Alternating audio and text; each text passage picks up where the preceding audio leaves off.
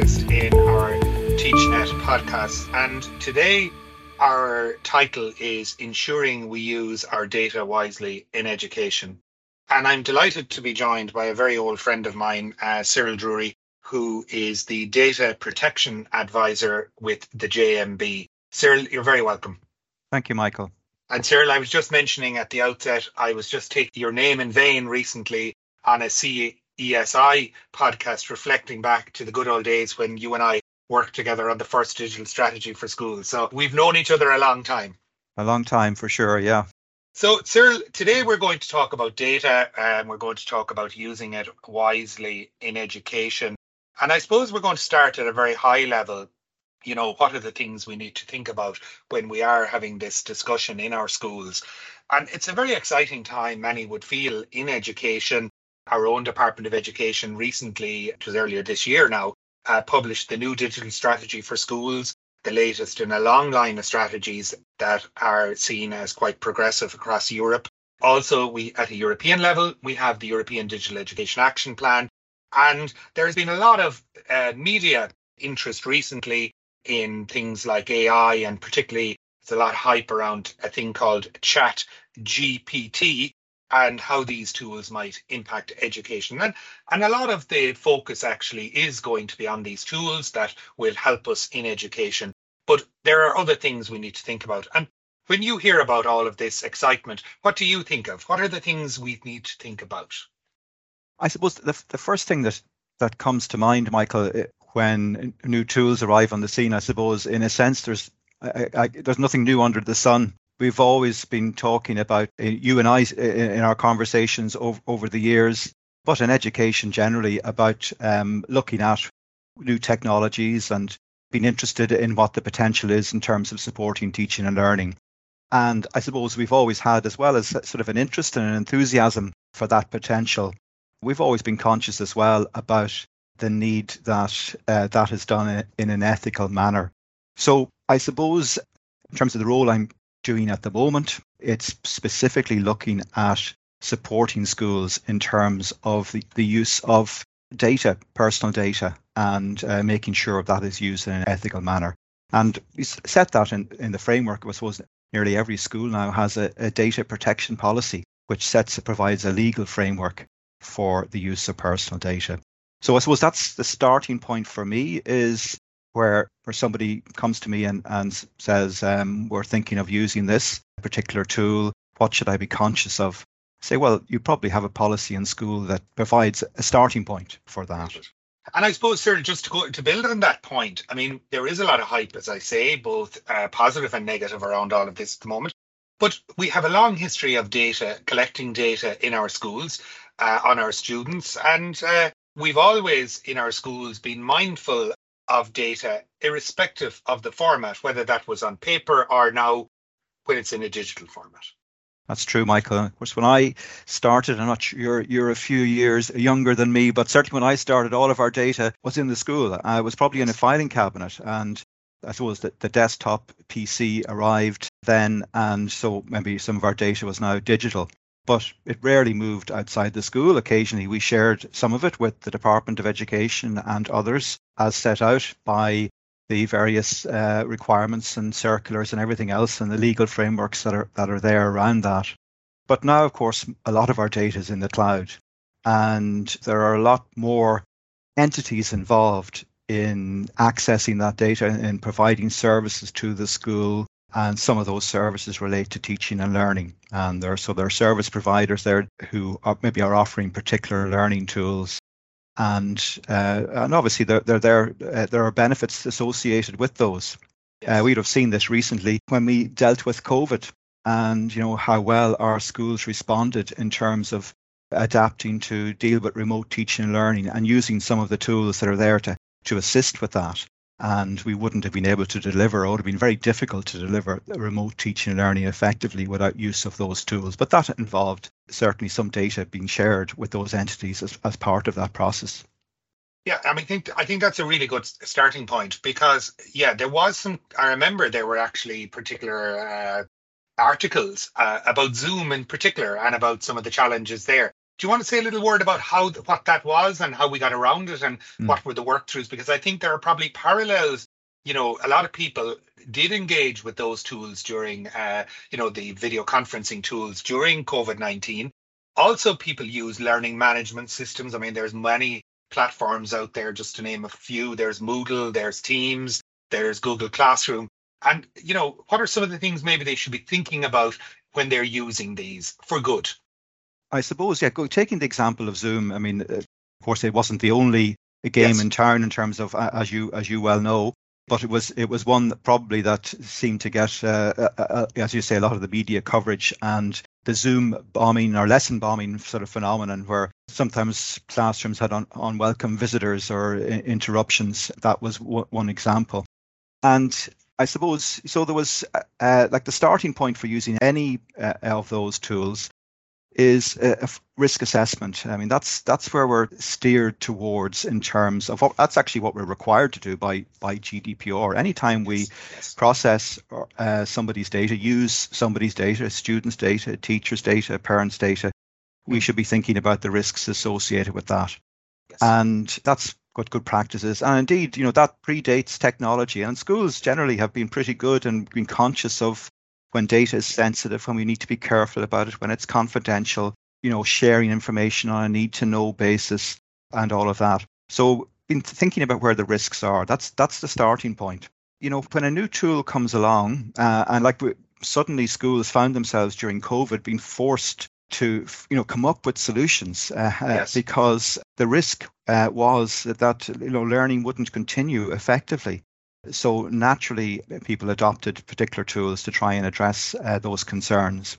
I suppose what I felt looking at that, Michael, was yes, there are certain risks associated with. As we saw them, they were evident in some cases. Now, obviously, there was a certain amount of hype because I suppose the number of those incidents was not significant in terms of the overall scheme of things. Yes. But at the same time, obviously, any one incident that is something that's extremely unwelcome in terms of its interruption on what should be a very safe environment, the classroom environment. But I suppose you put that against the risks with no learning happening at all. But people decide, okay, there's some risk there, so I'm not going to proceed with learning. And the impact of that on children, being disenfranchised, not being able to continue with learning, and the impact on them into the future. Yes. So we have to be, I suppose, that perspective is very important, number one. And then the second thing I would say is that those who are providing services or providing tools that may be used in schools, they really should be thinking about two things. And GDPR, this is actually part of the GDPR landscape: data protection by design and data protection by default, or privacy by design and privacy by default, they're sometimes referred to as. Privacy by default means that with a lot of these tools, there are settings that determine how open the environment is. The environment can be locked down to make it a lot more secure in terms of who can access it. That, people very quickly learned around how to control the tools that they were using, because I suppose we were conscious of, there's a risk here. Yes. And we need to lock it down. Now, I think it would be great if those who provide the tools actually, when they're made available to us, that the settings are by default privacy. And in other words, to make them more open, we have to actually toggle things on. And so if that makes sense.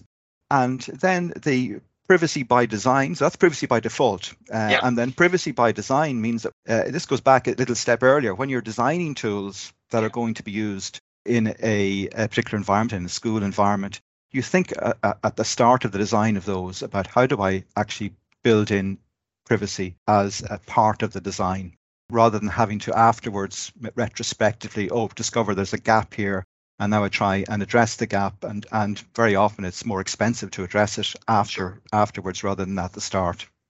Yeah, I think that way you frame that is very, I think it's very good for people. And I hadn't thought about the whole risk piece during COVID, actually weighing up risks. And it's about balancing. I'm hearing the word balance here. Pragmatic, I suppose, would be another word, that yes, maybe there were some challenges with the tools initially and they were worked through over time. but that needed to be counterbalanced against the possibility that our students were deprived of any connection and any education. So there were issues around equality and inclusion there that needed to be addressed. Yeah, absolutely. And I also think that going on then to talk about the companies, and again, I notice it more and more now, and I'm probably becoming more conscious of it myself.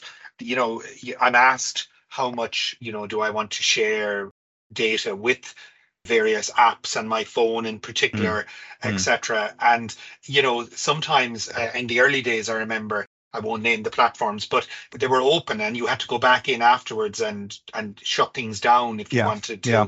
So I suppose question, Cyril, because some of the tools we're using in education or could use in education were never designed for education. I mean, this goes back to when you and I started. We were using tools that were built for business and we brought them into our classrooms. This whole idea of transparency and, if we're not sure around the settings or what's happening with data, what data is being collected, or if we're not sure what platform is doing with the data from our teachers and our students and our parents, what would you suggest is a good way to move forward on that?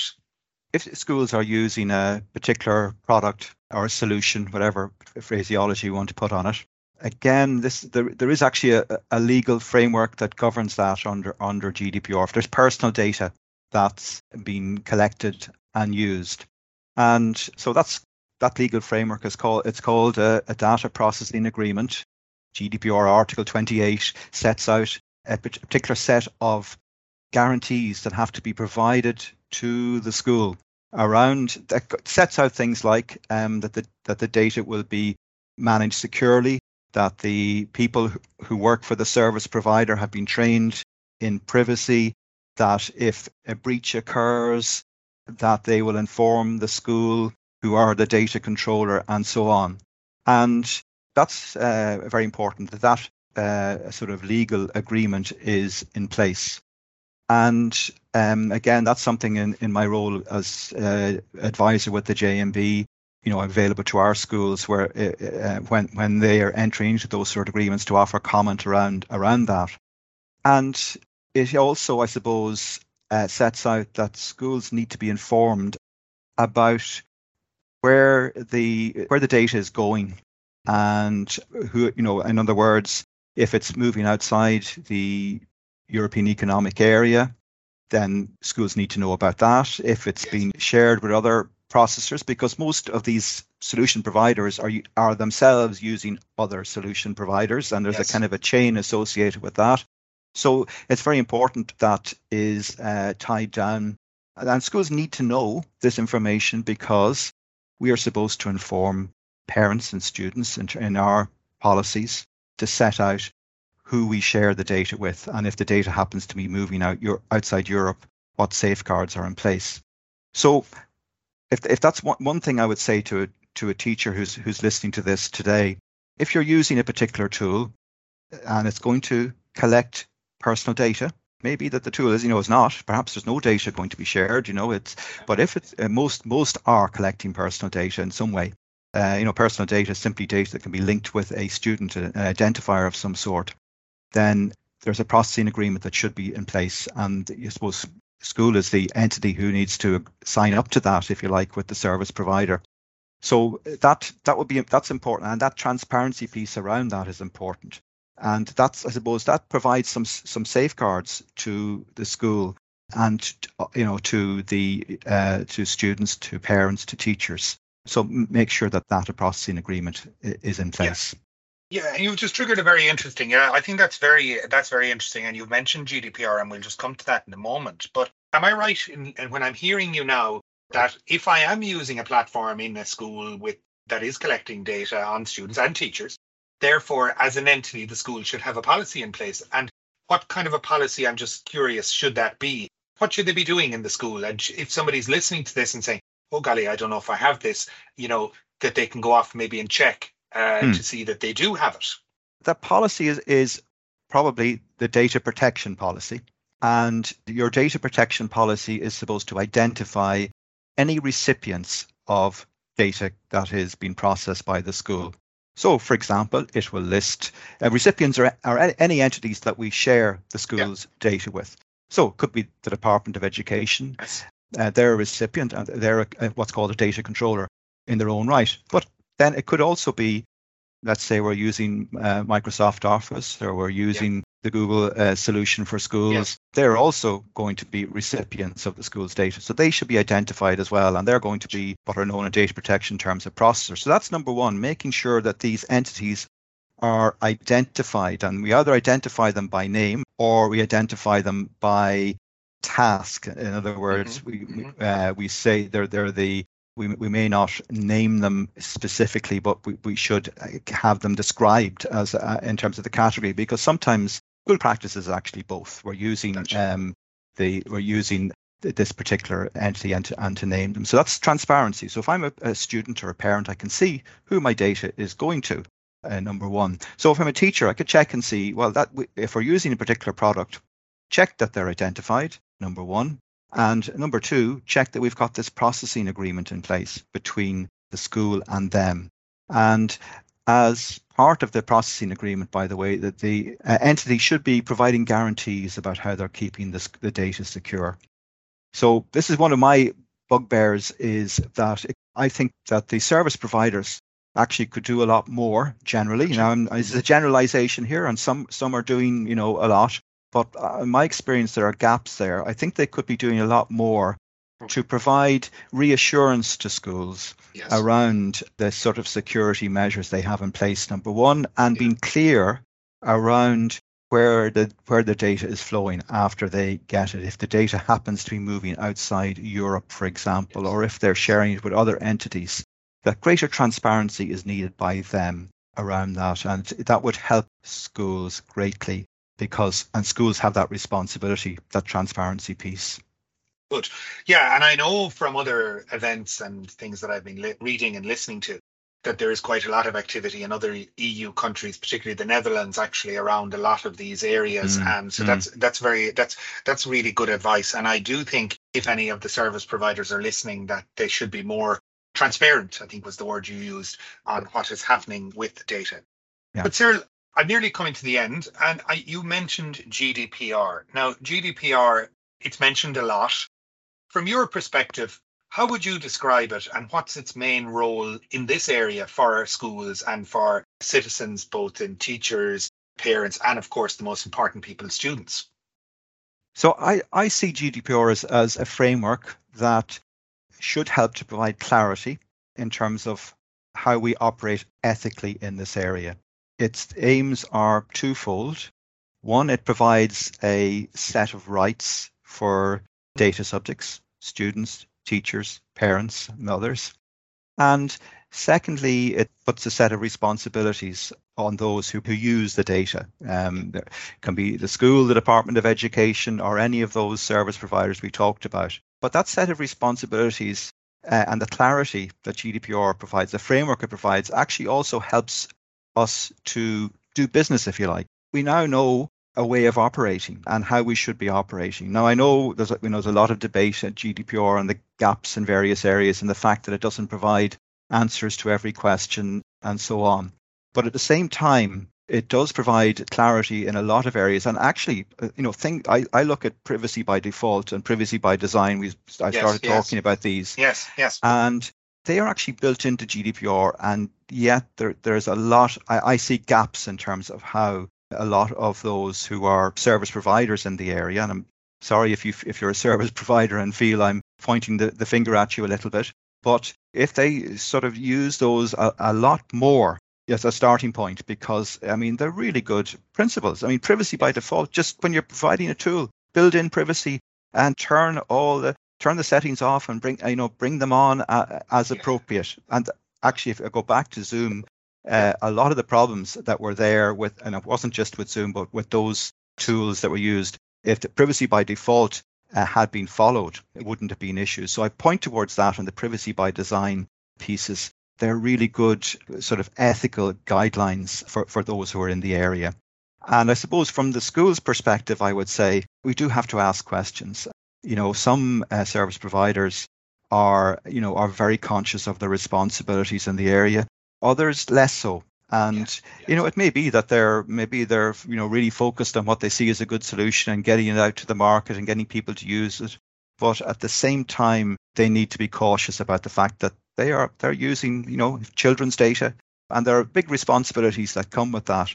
So schools do need to, I think schools asking questions and scrutinizing, if we're sharing the data outside the school, scrutinizing the entity that we're sharing the data with, asking them questions. How are you keeping this secure? Who else are you sharing it with?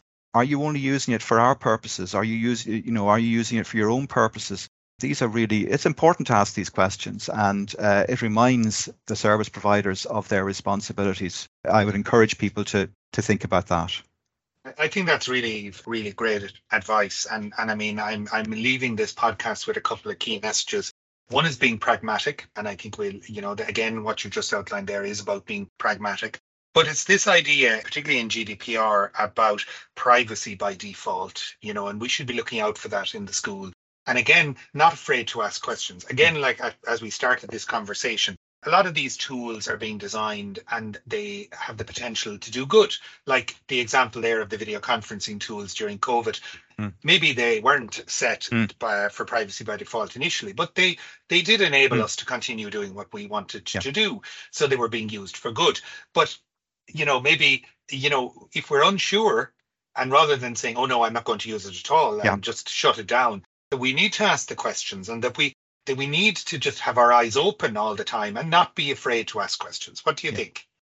I think that's very good, Michael, and I think it's a good. That's really important. Again, I think the instincts that those who are working in our schools have, to my mind, are very sound in terms of that data management piece. And sometimes very simple questions can we don't have to. They're not necessarily talking about highly technical, highly complex questions, but simple questions in terms of the data sharing piece of what's been done can just can be very helpful in terms of ensuring good transparency and good practice. But yes, it's really important, that we recognise as well that classrooms are about learning. We want learning to happen, and the tools are there in many cases to facilitate learning in interesting ways. I agree completely. And Cyril, we will put some notes along with the podcast. And I know your work is with the JMB, but there is a lot of advice out there, isn't there, for schools if they want to, having listened to this, if they wanted to go and just check for further information, where are some of the places they might consider? All of the schools will have advice available to them from their management bodies. So the JMB are there to support the voluntary secondary schools, but the ETB, the primary school management bodies and so on, all provide support in this area. The Data Protection Commission, dataprotection.ie, there's a lot of advice available on their website. They have produced, they're very interested in children's data and the processing of children's data. So they have some good resources there, and the whole piece of, we haven't talked today, obviously, in terms of time about digital literacy and teaching children about privacy, about good practice online in terms of protecting their own privacy, respecting the privacy of others. They're all topics that impact on my own work in terms of day-to-day interaction with schools. I know these are live issues that schools are addressing. You've given yourself another job there. I think we'll come back to you on the digital literacy specifically, if you don't mind, in the new year, because that is a very live issue within the department at the moment. CAP are actually undergoing a public consultation. It's just going out. It'll go out in just before Christmas for people to give their views on a new curriculum, new policies, not a curriculum, new policies in the area of literacy, numeracy, and digital literacy. So I think we'll keep that one for the new year. But Cyril, I think that's been a fantastic tour, a positive tour of what we need to think about when we want to ensure that we use our data wisely in education and particularly in our schools. And I want to thank you sincerely for giving us the time today to share your expertise and your wisdom, which is so practical based on many years of working in the school system. So thanks a million, Cyril. Thank you, Michael.